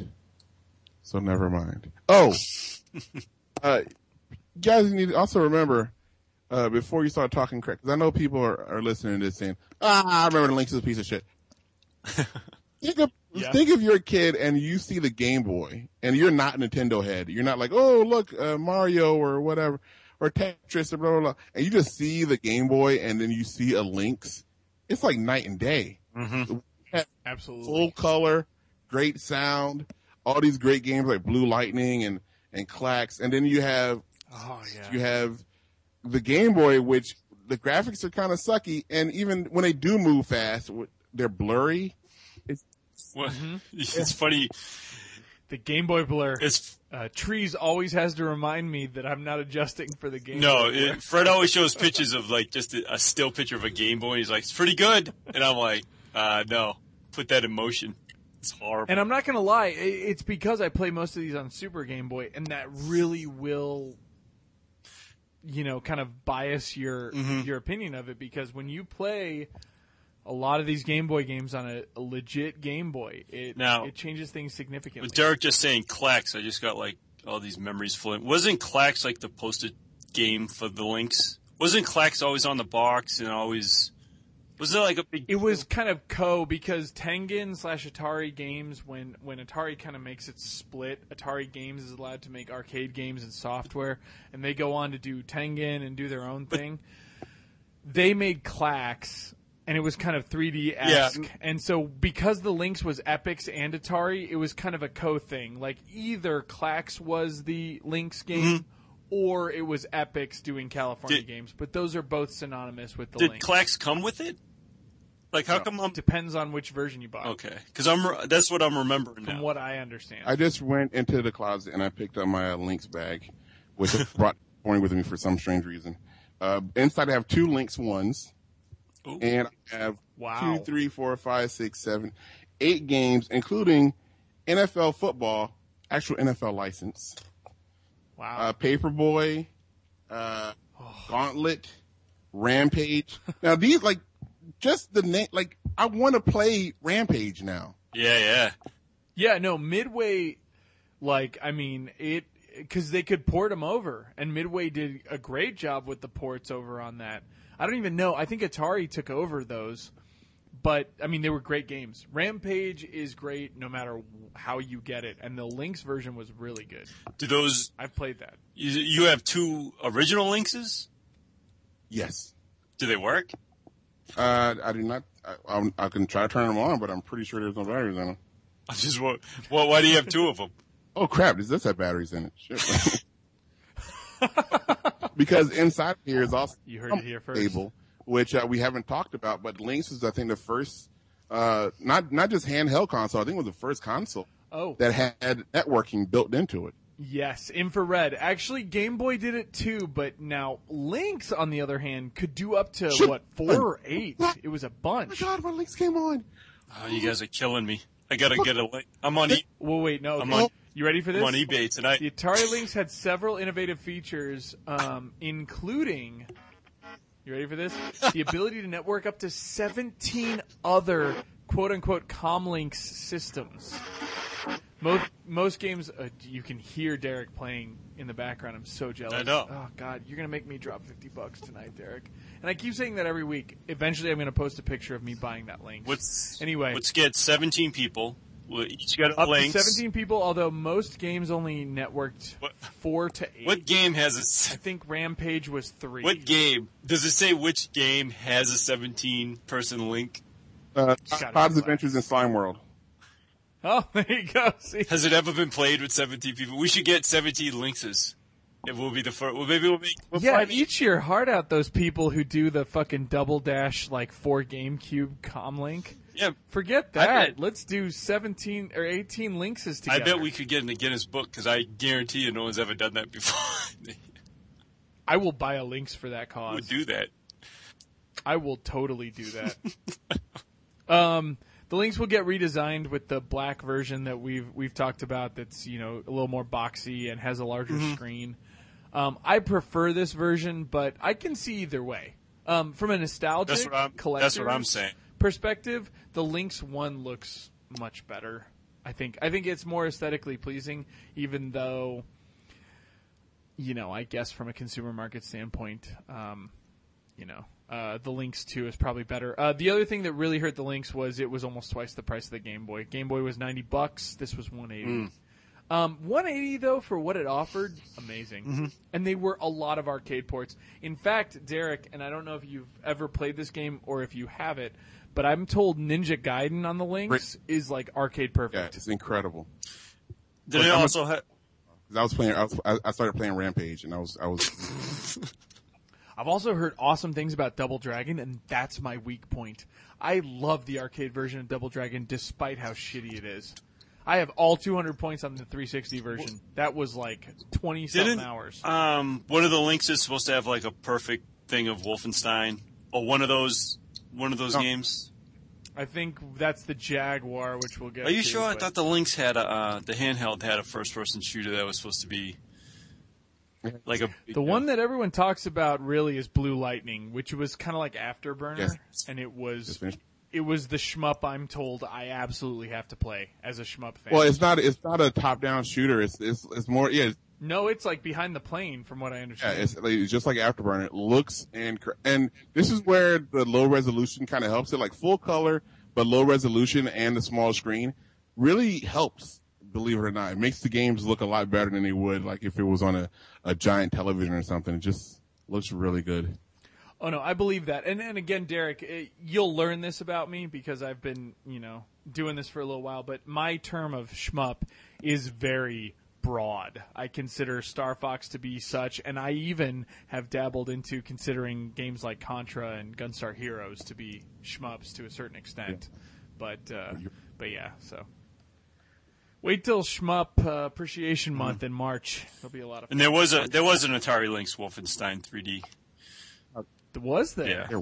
You're making that up. Jesus Christ! How much does that cost? You just ported it over yourself. I just wrote the code just now. I could have sworn there was. I'm actually sweating a bit when you turn something on and he's like, this never, and all of a sudden it plops on and then it starts playing. Like, oh my god! I'm surprised you're still on the show. I'm not gonna lie. We've lost him a little bit. I can hear it. The Lynx is so off compared to a piece of crap Game Boy. How I know does that not take over? Like to this day, Trees. There was a deathmatch version of Wolfenstein planned. It was demoed but never came out. All right. But if you own a flash cart for the Lynx, I'm sure that's not a niche market whatsoever. Apparently, it's a ROM. It is available. But anything else you guys want to say about the Lynx? I want one. I want one now.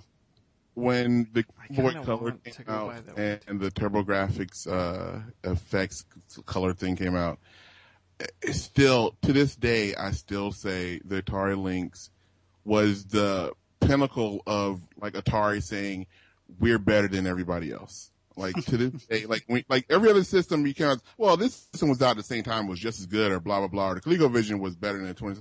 The Lynx was Atari saying, "You guys don't know how good we are." To me, that's what it is. Oh yeah, and it came out it's notable. It came out at twice the price a month after Game Boy. But you know what? I'm still saying, you ask any of us. Had we been back in those days, like Derrick said, and been in the same position, I would have been damn proud to just go, really? That's what Nintendo's doing? Here's the Lynx. And I mean, back when I was a kid, I remember this. I was 8 years old. I was like, oh shit, we got to get a Lynx. $200 wasn't that far-fetched. It was expensive, but it wasn't that bad. And games were like $30, $40. That wasn't crazy. And, I mean, let's face it, these were, I mean, for a lot of its library, if you look over its library, it was a ton of arcade ports that were pretty damn perfect. They really were. And that's very notable. To this day, we still, at least I do, migrate to those games, you know. But Lynx, big deal. You know, and again, at this point in time, Atari Games has gone off and done its own thing. It did Tengen, had some issues there. We'll probably cover Tengen or Atari Games at a different time. It's doing arcade ports. It's borrowing the Atari license. But Atari Inc. Huh? Did we already go over the split part where Atari split into two separate Ataris? Yeah, you know what? I kind of danced over it because I got into the Lynx in '89, but where did they split? I'm trying to remember where they split. They split in the late '80s, I think it was. Atari Computer and Atari Games. Yes, Atari Computer and Atari Games split, and Atari Computer stuck with the hardware, which is who we're basically talking about in Atari Games. Here we go.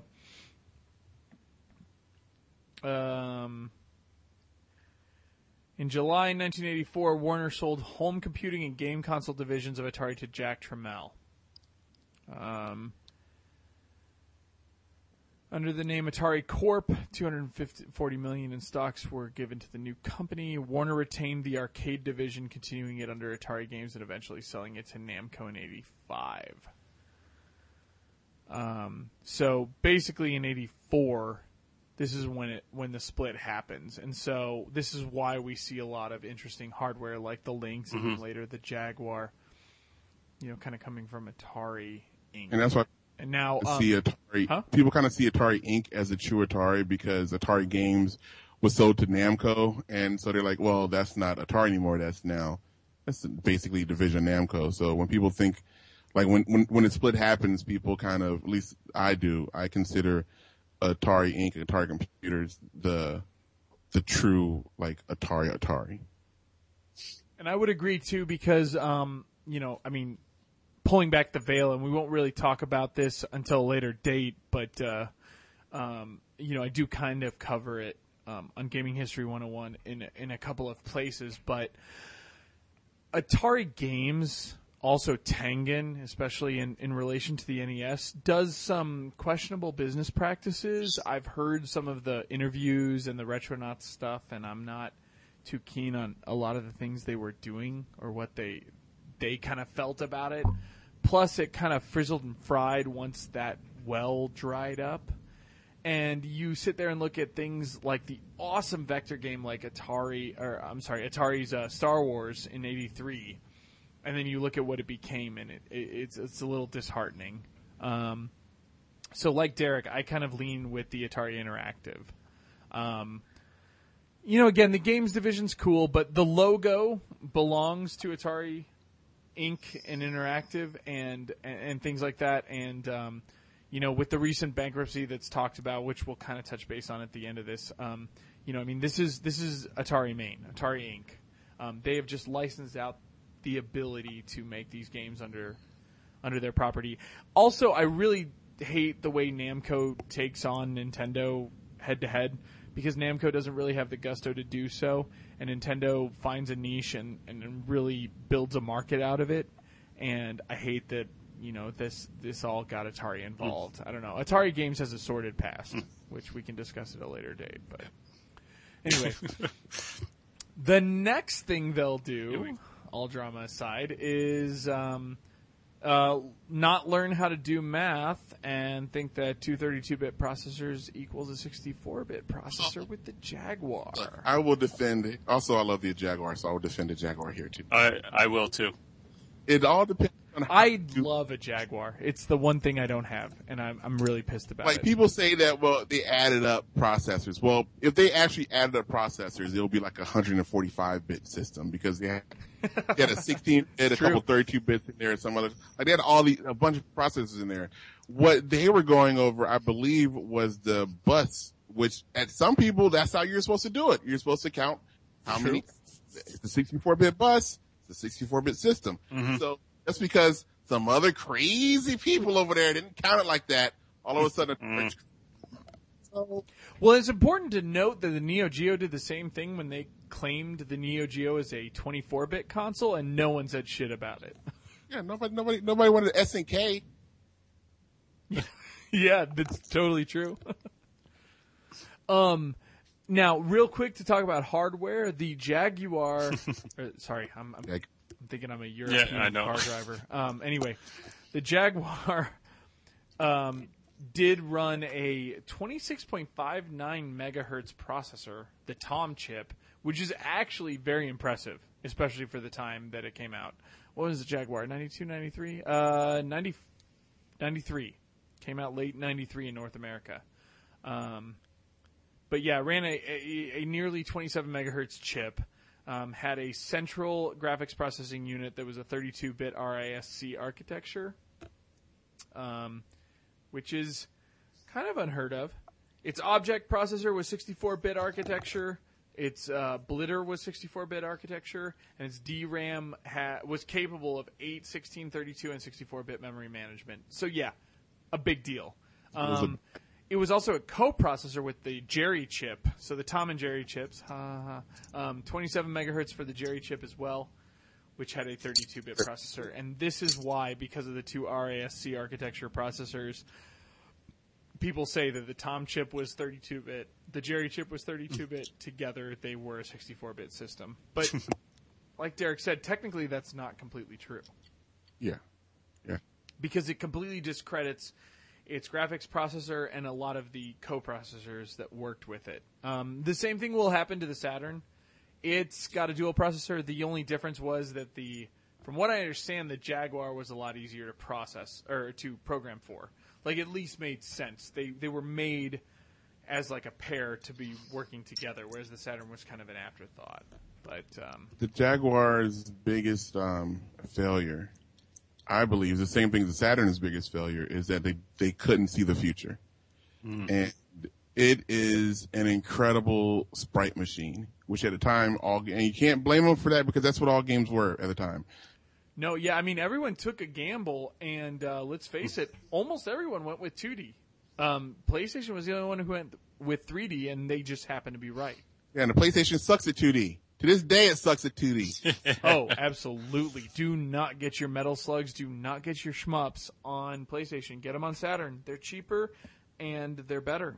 They just are. And honestly, if I was Atari, I would also, look at the incredible games we can put on the system. It's great. Well, it can't do 3D that well, but who cares? Who does 3D? Nobody, that's not going to happen for years and years.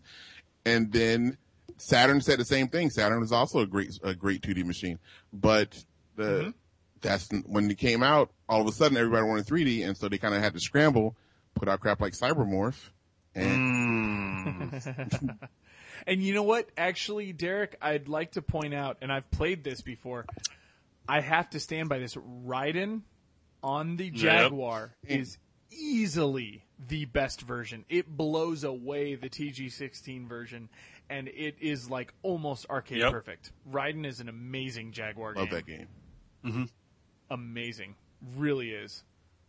If you have a Jaguar, you have to buy Raiden. I don't care how much it costs. It was the first game I had for it. I've owned every copy of Raiden. I always say Raiden, but I've Raiden. But I've owned every copy of that game that you could buy, like for any system I've ever owned. I love, and it's all the same game. It's a great game. Even when you play Raiden 1, 2, 3, and 4, whatever, they're all the same. I will say that I think it's Raiden Final.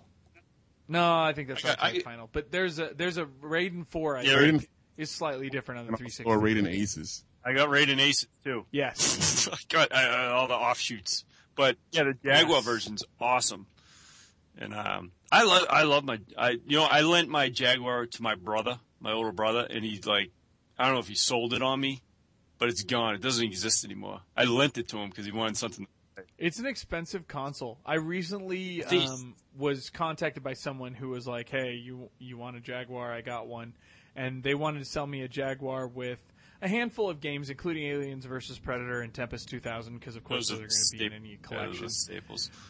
And I'm gonna say right now it was about 150, and easily you could piecemeal it together to about the same. So, I think my older brother gave it away for a 6-pack or something, and I'm not even Jesus Christ. that up. Like, it was just disappeared.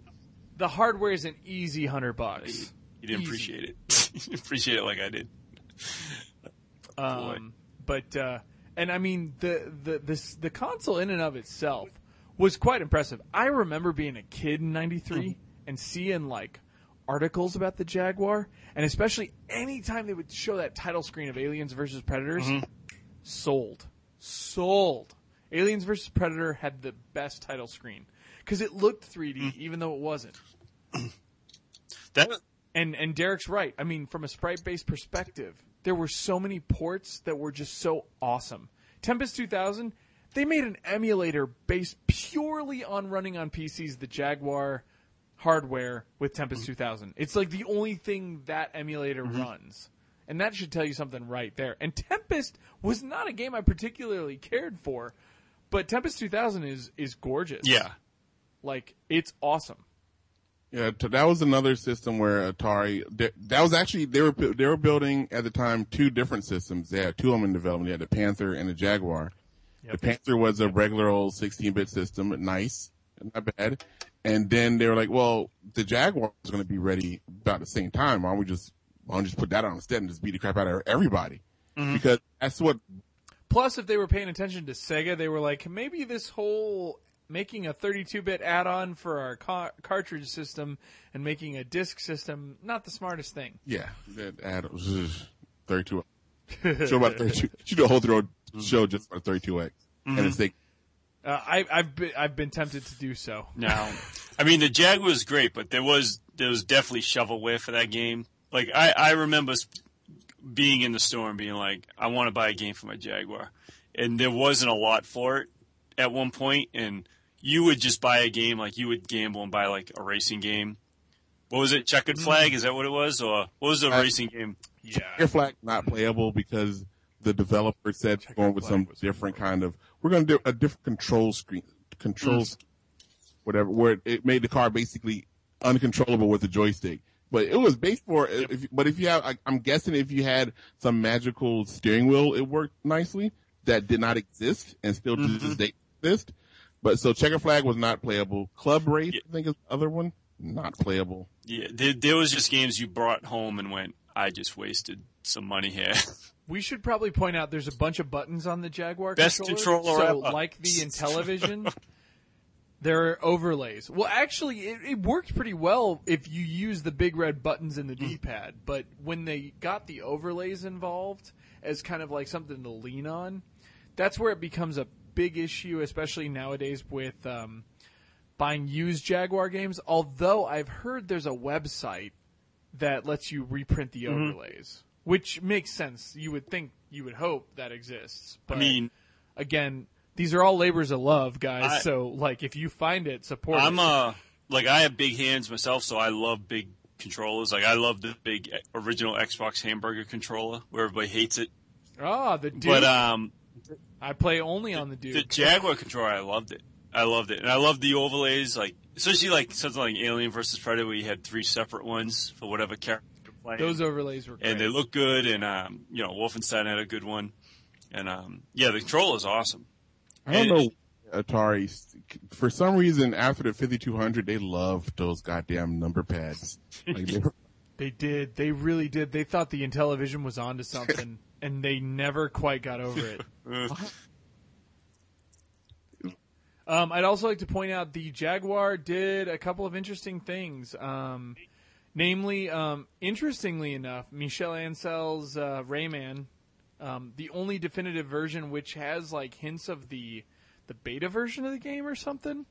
It has some of the early levels as an unlockable when you beat the game, and that's no easy game to beat, but if you do, that's an awesome prize. I think it had a VGA adapter, which gave it 640 by 480 resolution output, like to a screen. And then obviously there was the Atari Jaguar CD. You can make your own network connector too. That's true. Yeah, it did go online. Derek, did you have the CD attachment? Did you have the Jaguar CD thing? I love the Jag CD. I got it the first day it came out. It came with I think Blue Lightning CD and also some kind of mix some you got it music video thing.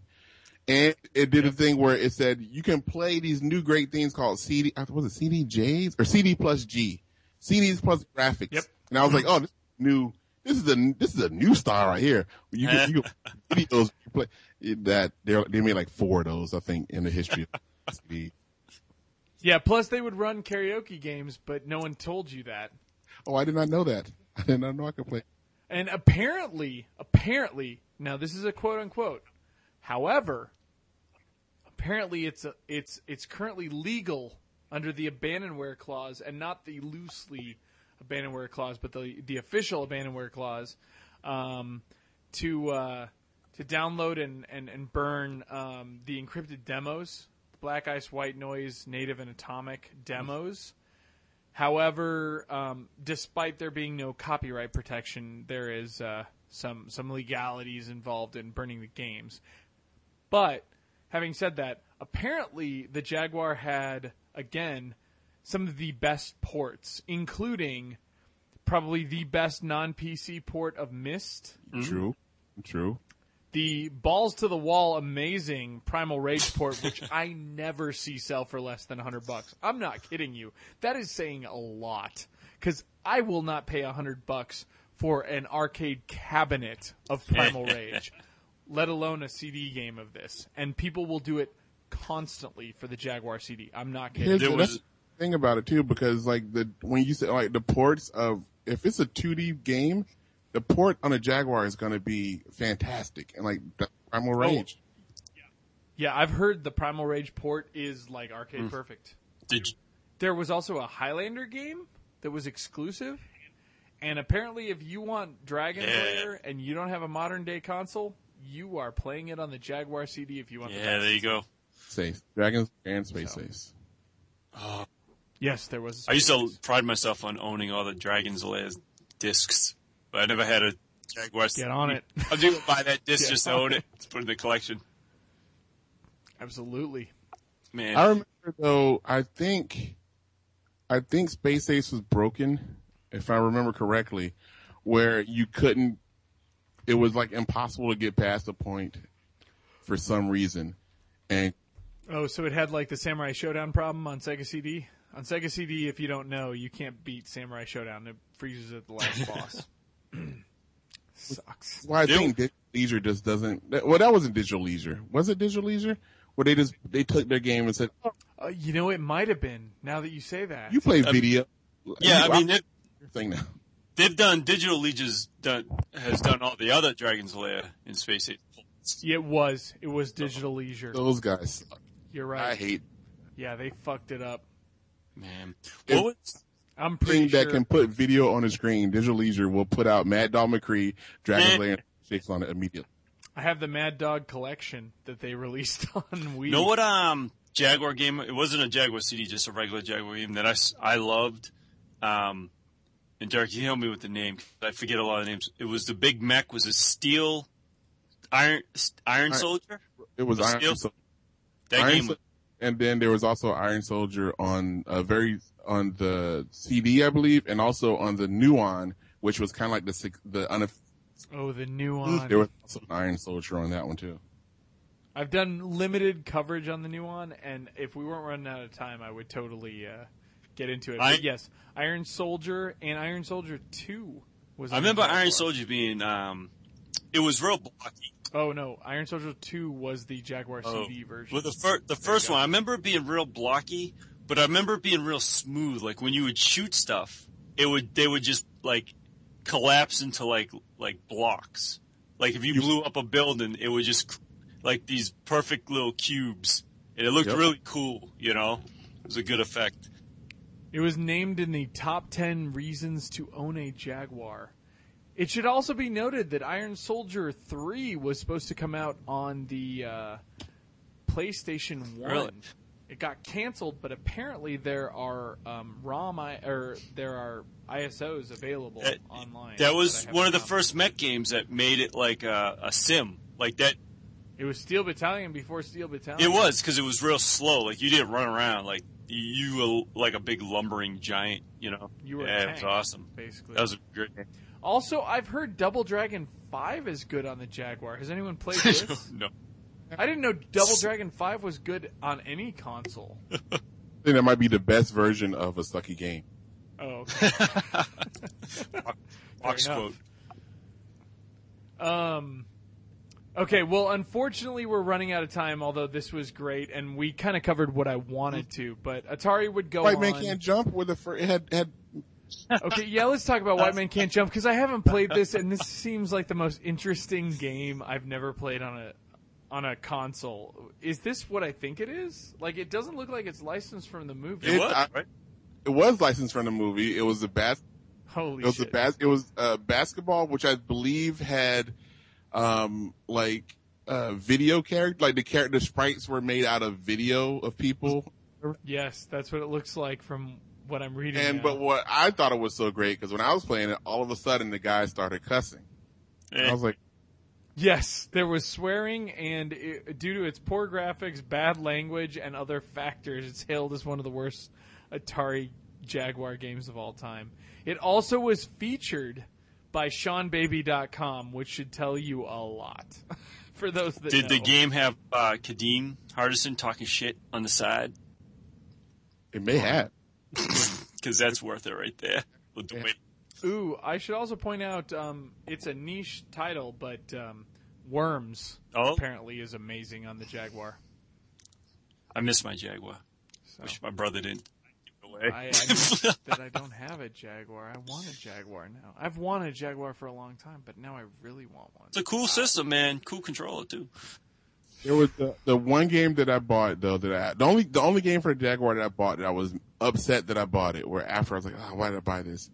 Was a game called Fight for Life, which everywhere I read about it, it's like it's from the same guy who made Virtual Fighter, from the maker of Virtual Fighter, but it would be like Yves Vonton. I was like, that doesn't sound like a Japanese name.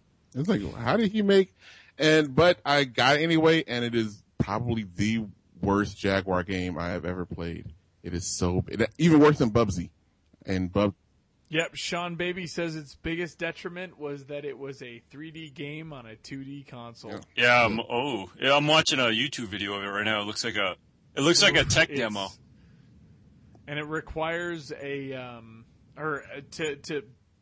most appropriately do the moves, it requires a special controller that was super hard to find. The Jaguar Pro. 6-button controller. Buy a 6-button controller for a controller that had 21 buttons on it. I know, right? Oof. That's rough. But anyway, Atari would go on. It would come out with most recently. It's come out with a lot of games. It recently did the Ghostbusters games, and then it did the Dungeons and Dragons games. It has entered bankruptcy, Chapter 11, I think. But for those that are negative Nancy's, you don't have to worry too much. They've got their biggest properties on the line, and they will easily make that money back. So Atari's not down. Not out. It's just down. They'll figure it out. But Atari has an amazing past. It really does. And if you want to go again, Trees, your co-host Dana from Easy Mode Unlocked said it best when Atari. It doesn't get much more retro than That's that. true.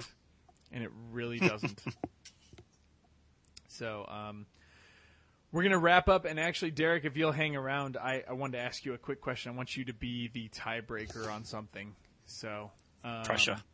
But thank you for coming out and talking about Atari. And Derrick, thank you very much for joining us. It was a pleasure to have you on. I'm glad I'm able to talk to Atari about people. And there was not one person that said, "But didn't Atari suck?" Like, no, I like. No. Right. I don't think retro gamers would care. But even if modern gamers would, come on, man. Like, Missile Command is enough to justify it, and that's one of the weakest properties they can vouch for. Missile Command is awesome, but, I mean, in the Pantheon? Nah. It's worse than Missile Command. There is much worse than Missile Command, but it's the weakest of Atari's properties. And that's Atari property would be Combat, and even that is a fun game if you try hard enough to make it fun. Yeah, especially if you put Mortal in front of it. Come on, it has 99 modes. What other game has 99 modes? It's Combat. I like Mode 84 where you're the giant bomber and your friend is the three little biplanes, and you always because wow, you press once and I cannot dodge, and it's impossible for me to dodge. And this started the whole world of co-op makes it harder. Atari game console. Mm-hmm. But okay, so Derrick, we need you to settle something real quick. And yes, I'm going to make you cast a vote here because it's the best way I can think to break this tie. We do our game club. Next week's going to be Crash Bandicoot, which was our January game club. And going into February, this game club you're talking about? Explain it. We do a game club. One of the shows every month is a game club. We play a retro game, traditional style, and we talk about its historical background and playing through the game. Plus, it forces us to play the game. So going into February, I put up to a vote, and we got a tie.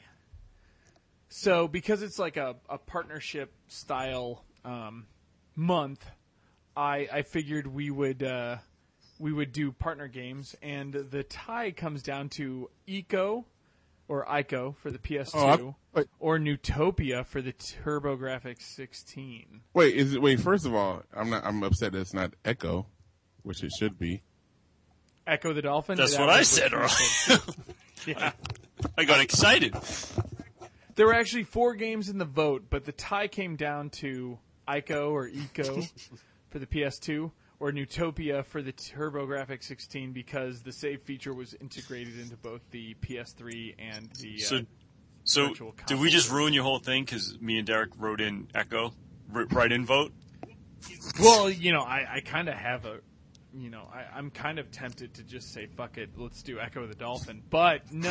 I promise, though, Echo will come up within the next few months. I would say Ico on the... Yeah. Okay. Then that's it. That's settled. The game club for February will be Ico. All right. There are a couple ways to get it. You can get it on PS2.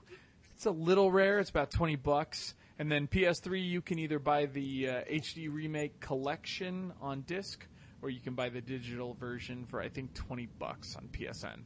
But we're going to be playing Ico. It's not a long game either. I've been told it's like 5 or 6 hours. I've never played it. So we will be talking about Ico for our early March game. So pick that up. It was a tough call. I thought that Newtopia was going to take it, but a lot of people put in votes for Ico, and it got right up there with it. So I think with Ico, you'll get a lot more people playing it, too. Because I don't think a lot of people have TurboGrafx laying around. Well, it's on Virtual Console and PSN, which is PS3, PSP, Vita, but you say that, and then people don't actually play it. So, for what it's worth, though, for those who want to play Newtopia, the save feature is awesome. So pick it up, and maybe we'll retouch on it in the future.